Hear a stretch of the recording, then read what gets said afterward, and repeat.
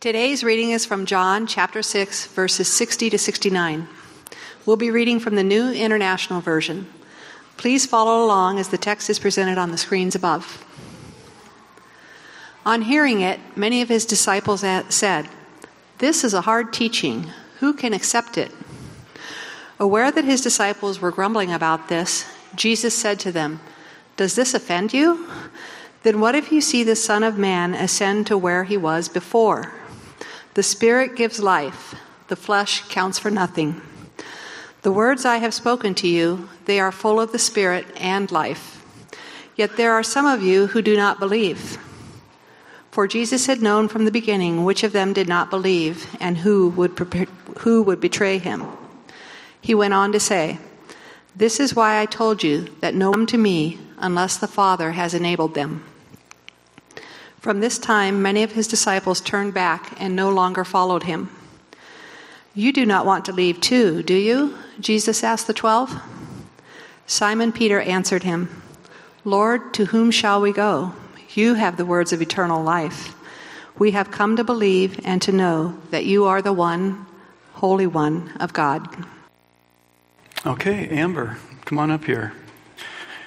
And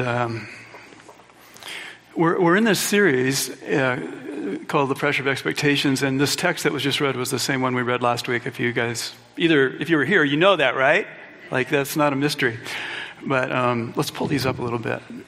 And next week we're going to finish up the series, but the reason I've got Amber up here with me today is that her story connects really well with that scripture that was read last week. So we're kind of in the series, but not, and this is just a really important story I want you guys to hear. So this is Amber. She's 29 and she lives on the plateau. Yeah. And I want to get into her story with just a little bit of introduction of how I first met her. It was last January, and it was after the service actually, and I was in the welcome area out there, and this young woman walked in, and I mean, it's after the service, so you kind of notice when people are walking in. But she had this intense look on her face, like she was really looking for something. And I kind of got her on my radar there, and I went up to. I don't know if I was the first one that went up to you, but I think I might have been. And we entered into like a half-hour conversation. And she has an intensity about her. I don't know if that's going to come through this morning or not, but it's part of her. And she was really looking for God. I mean, here we are, but she's really looking for God. And not so sure about Jesus. I want to get that in there. And she's really looking for community. And we had this wonderful conversation, and she's a person that has, you'll figure it out as we go. I don't want to give away the punchline. But in this whole thing was this sort of with God, kind of this, I want God, but I'm not sure, kind of thing going on. And if you know that old U2 song, I Can't Live With or Without You, that's how I would, you could have been singing that song that day. And as we get into this, the scripture from last week, there were these disciples. You remember the first disciples that are mentioned at the beginning were disciples who just couldn't tolerate any longer what Jesus was saying. They were following him, but he said some really over-the-top stuff about himself, and we touched on that last week. But basically, they just said, we can't do it anymore. And I guess you're kind of in that category too, because there were parts of who Jesus was that you just couldn't accept. And I want to just, the first question, Amber, is what was how would you describe that blockage, that faith blockage thing that was going on there? Should I get a microphone? You should. No, you need a microphone, and it's right here. Boy, yeah, if I were more hospitable, I guess. Here you go. It's okay. I probably don't need a microphone, but that's fine. Well, thank you for having me here. Yeah. So I have an interesting story. I wasn't raised Christian. I was raised Unitarian Universalist, which is a kind of secular humanist religion. They have some roots in liberal Protestantism, but they've long since explicitly disavowed Christ and the Trinity. So I was raised in that environment and under a completely secular way of thinking. But early age, like from my adolescent years, I remember something pulling me. Mm-hmm. And Jesus in particular was on my mind, and I was like, who is this person? But even among all that, who I am is not as important as who God is. And that's the first joy. So formerly, I believed what I think a lot of people in our time believe, that Scripture is only a myth, that it's beautiful, it has some meaningful parts, but, it's just a fairy tale. It's a beautiful myth. And I saw the beauty, but I did not accept the truth of it. I think that's what catches a lot of people on the hook of, well, how can I go forward with this? How can I can see God as some disembodied spirit, but what about Jesus? This incarnation, what is this? And it's precisely Jesus as the incarnation that is the beautiful stumbling block to many people, and even there in the Gospels. How can we accept this? You are God incarnate. This is so difficult, but we want this. Our hearts cry for it. You wanted to believe, right? Yeah. How can that be? And then, of course, all of the supernatural elements of the Gospels and the entire Bible. I'm like, really? So I realized not long ago, I was in this closed-minded perspective that if I believe that miracles aren't possible, if I believe that the supernatural just can't exist, then I am closing myself off from even considering the possibility that it could be real. So if you decide ahead of time that something can't be, you're not going to be open enough to see where it could actually happen. Funny how that works. Yeah. So I left Unitarian Universalism a long time ago when I was 18, and I was looking for Jesus. I was like, okay, I want Christianity, but I don't know how much I can accept it, So I became Roman Catholic when I was 21, and I'm still Roman Catholic. So I was baptized. I went through the whole process of becoming Christian, but still at that time, I hadn't fully realized how real Jesus is, how living he is, and how he is more real he's more alive than any of us are, really. And so I came here in January, and I was like, I can't accept a dead universe. Something is pulling at me through all these years, because being a 20-something in our society, of course I didn't stay loyal to the faith. It's difficult. And so, but that was what I did. And I went off, and then I'm like, but something is calling me back. So I showed up here in January. I met Pastor Mark and Pastor JD and many great people. And I believe all of you were praying for me. Oh. And that's why I'm back here. Yeah. So, I was talking with Mark, and he's like, well, these are all great ideas and stuff, but you need to figure out who Jesus is. That's what I do. And it worked. So, yes. So here I am. I really love the ecumenical connection. I think that's really important in our time. No matter whether we are Catholic or Protestant or Eastern Orthodox, we have to stick together as the family of Christ more and more. Yeah, so before I move on, I know an author uses the phrase, when somebody is in the place that you just described, that they felt haunted by God. Yes, Christ haunted, absolutely, yeah. Yes. Yeah. Yes. It kind of, and then you learn to doubt your doubts. I mean, and that can lead to some good places and bad places. And okay, well, let's go to that. Obviously, you've already given away the punchline. You've moved on from that, okay? But I want everybody to hear, how did that happen? And I know for some people it was on a particular day or time even, and describe that turning point. And let me just say this, that from January till April, till Easter, I guess it was, I think I saw you on Easter, in fact, that we had interactions various times. We sat down together and talked. And then no more Amber. You made yourself scarce, whatever that means. And I don't chase after people, just so you know. But somewhere in there, and then up till this fall, maybe a month ago or so, I hadn't seen you. And then, okay, what happened? That's what I want to know.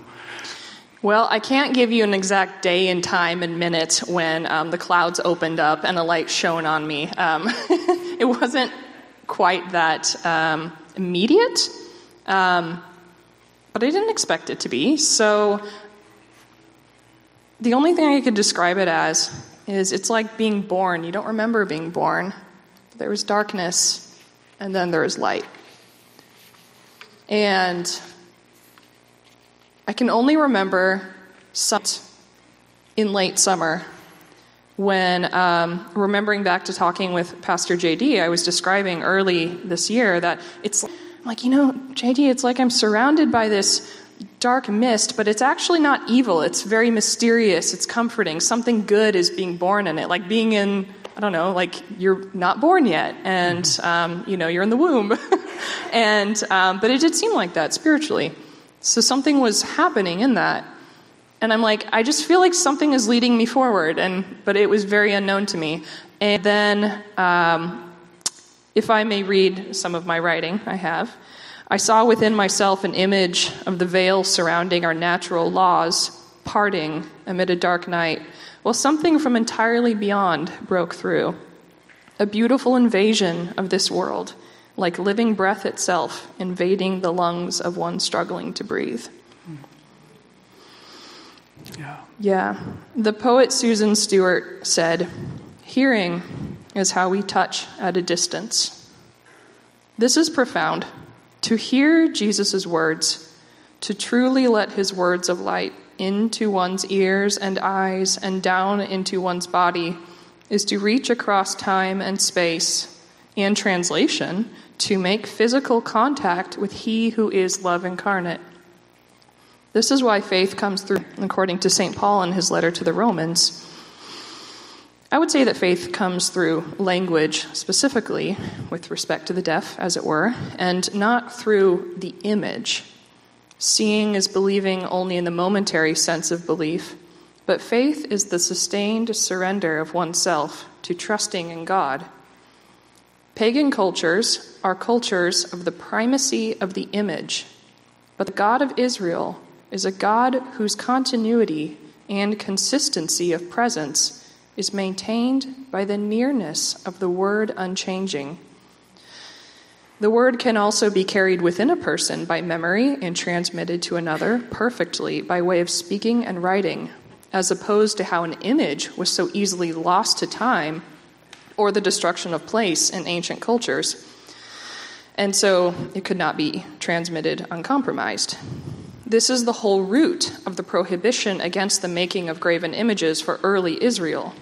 But it is also why it is now not only acceptable, but truly worshipful for Christians to create sacred art.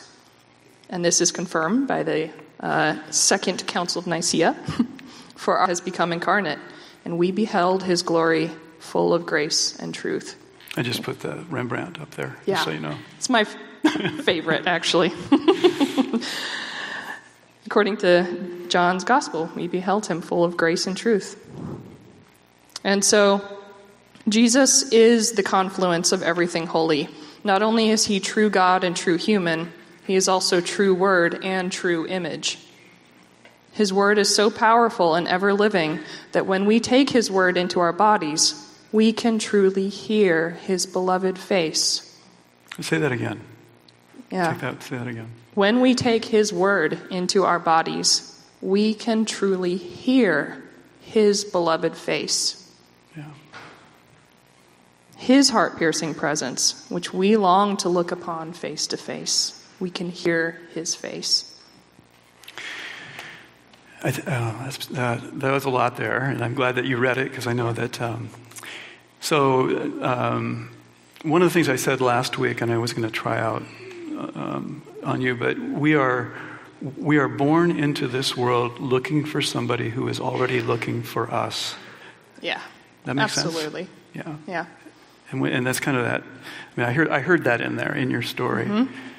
And several rabbis and Christian teachers have said, the Bible is not the story of humans searching for God. It's God in search of humans. Right. That's so true, and it's so beautiful. Yeah. So what is it about that that Rembrandt thing up there? What is it, Christ? What is it about that speaks to you? Yeah. Well, a part of the history of that painting is Rembrandt was, I believe, he was a Dutch painter in the 1600s, and he left his studio and went into the Jewish quarters and made friends with some Jewish men. He said, "May I use your lovely face as the image of my God?" And they're like, "Okay." And it was this start of friendship and an understanding between them. And so some kind Jewish man modeled, and now we have, even starting in the 1600s, a more accurate understanding of, okay, this man, to be sure, he is universal, but he is rooted in history as well. He is ethnically Semitic, and but also the God eternal, and we love him. Yeah, it's beautiful. One of my favorite, I don't know if you've heard this one, but one of my favorite lines, I guess, is that grace is the face of love when it meets imperfection. And when we think I think it's really important to hear that as people who see God with a stern face. Yeah. That his face is, and then what you said earlier about we hear God through the face of Jesus. Yeah. Is that what well, we can hear his face, we hear his face. Yeah, right? yeah. So I love that, and I love the humanness and the compassion and the kindness, and maybe this is just a moment to say, it really strikes me that Jesus was only 33 when he died. He was not old; he was young. He could have been my peer. And there's something just very, very, very poignant about that. That he was, according to the Old Testament, truly the unblemished male lamb in his prime, the Lamb of God. Yeah. And there's just something about that really is, I think, present in that picture from Rembrandt. Yeah. Amber, I wish I was 29 again. Sorry. But, Jesus will be forever young in heaven, and he will not grow old. But within him, we find our spiritual renewal. And so our souls are made young in him who is forever young, but who is eternally old also. And I had this great conversation with a friend here recently where I was like, Jesus is the world champion example of an old soul in a young body who had some trouble fitting in and being accepted. So... yeah. That would be you. Yeah. Okay. We have had fun in our conversations. Yes. Okay. Last week, in that passage that we read from John, there's also this separation of the disciples between those who leave Jesus because he said really hard things and those who stayed. And they agreed with those guys that left. These are really hard things, but they decided to feed upon Jesus, to take in his living word into themselves, as hard as it might be. And how does that fit in with your story? You've already hinted at it. Yeah. Let's go there. Well, there's this quote from St. Augustine that I really love and hits the nail on the head. Let's see here. Here we go. Late have I loved you, O beauty ever ancient, ever new. Late have I loved you. You were within me, but I was outside, and it was there that I searched for you. In my unloveliness, I plunged into the lovely things which you created. You were with me, but I was not with you. Created things kept me from you. I have tasted you. Now I hunger and thirst for more. You touched me, and I burned for your peace.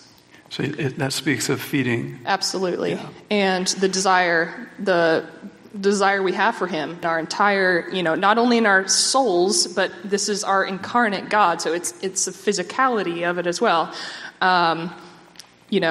Mention here I'm Catholic because of the Eucharist, but moving on. But that is one way that I approach his words, in addition to his spiritual food that he offers all Christians. So deep love for that and that ecumenism. So, this important passage where Jesus asks, are you going to leave me too? Are you going to leave me? And God himself is asking the most important question any created being could answer. And this moment shall resound through eternity. And St. Peter responds, Lord, to whom shall we go? You have the words of eternal life. Mm-hmm. When I hear these words of Jesus, I hear human sadness and tenderness and vulnerability as much as his divine certainty. What we call the hypostatic union. You call them. Not everybody here knows that phrase. Yes. Yeah, so it's a theology term. Hypostatic union just means the combination of fully divine and fully human natures in the person of Jesus Christ. This is fully evident in his asking this question. He certainly had the divine ability, if he wished, everything about the future and what was in people's minds, and sometimes he used this power.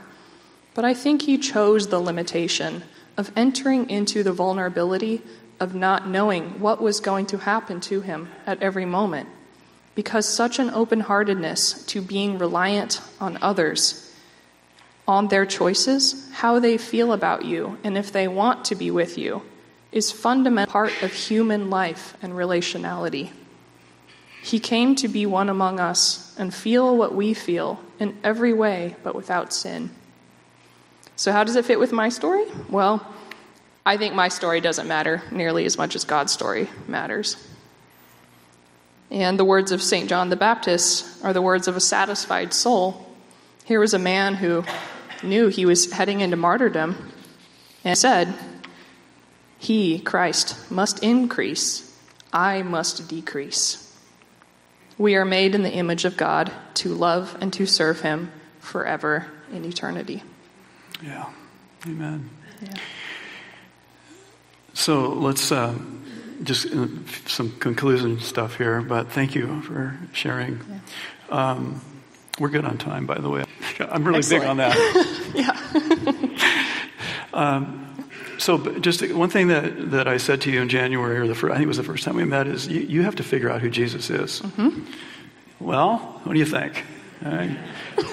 Amazing. And I want to say, Amber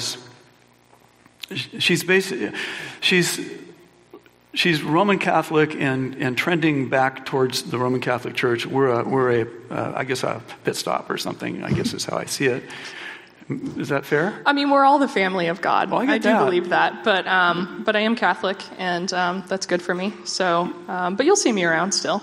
Yeah, so, I hope Mary so. Queen of Peace isn't that far up the road. It's all Sammamish. Yeah. Well, I'll tell you what. If those Romans ever tire of your intensity, you know where we are. Roman Catholics. Thank you. The thing I would say too is that your countenance when you came in that day, we had this connection. I think that in terms of things we sort of sense together in terms of who God is, and yet there were other things that were different. And I made the comment about Jesus, which you agree now, that's the key. But your countenance is so different. And I bring it up because of what you said about face and how you can hear God. Say it again, the part about hearing God through Jesus' words, you can hear his face. Hear his face. You can reach across time and space and translation to touch him. Yeah, and I think in God's provision, I hear God through your face. In that there's the intensity of anxiety has, and I'm not saying there's it's like everything's new. We're still struggling through life, right? But the intensity of anxiety has changed into an intensity of joy. Yes. And love. And I just think that's a beautiful thing to see. Yeah. Yeah, and I've had anxiety and depression like many people. But it doesn't frighten me as much anymore because even though it's still there and it still comes and goes, oh, death, where is your sting? Yeah. Yeah. Yeah. Right. Grave, where is your victory? And there's nothing to be afraid of in this world when you have God. Yeah. Yeah. Amen. And I'm planting seeds here, but if any of you have heard anything from Amber this morning that you would like to ask her more about, she likes to talk, I'll tell you, and she loves to talk about God and life, and she's real in that. Yeah, no way. shallow talk. Yeah. Right to the bottom. Yeah, no, you don't want eternal souls here. Come on. Intensity. That's what I'm saying. Yeah, but well, what would you say to somebody who is maybe where you were? Let's go there. Yeah. Well, loving Jesus is heaven and is the first foretaste of heaven. Loving him. Yeah. You start to figure out what heaven is. And may his name be kept holy, as worthy is the Lamb. He is the beloved King. And because of everything that his life has shown us, I would say, especially in our time, remember that Christ came into the world as a poor man to live radically for the love of God. Reject comfort. Be willing to be uncomfortable and unpopular and unfashionable for the sake of Christ. Jesus Christ did not choose a life of comfort or conformity or the path of least resistance. We are not to conform ourselves to the way of the world, but to the way of holy love and sacrifice in the Sacred Heart of Jesus. Be an uncompromising, non-compliant, spiritual radical of mercy, dying to the self for the truth of the gospel. Mm-hmm. And that's happiness. And thousands of people around the world are dying for the truth of the gospel right now as we speak. And what are we doing with our lives? We should all be asking ourselves this question. What do we choose to really care about? And you must answer this because Jesus Christ is asking. Feed upon Jesus. Yeah. Each week we offer prayer in the back, and if God has spoken to you in any particular way, I tried to say this, this is a good time to go back and have somebody get those words out and have somebody pray for you. By the way, we're all in need of something, right? Can we just agree on that? We're all in need of something. Like there's some little anxiety thing or big one that I'm carrying around with me. So the prayer is available for whatever that might be. And then I'd just like to close with prayer. Yeah. Thank you. Thank you, loving God, for making your love more visible to us this morning. Your face more visible to us as well. Your word more audible to us through Amber, through your scripture. Oh Lord, we pray for Amber, and we pray that you would lead her and bless her as she grows in her love for you and for people. And we also pray that for ourselves. We lift our hearts to you, most merciful God, to shape them and to mold them to be more like the heart of Jesus. We pray this in your name. Amen.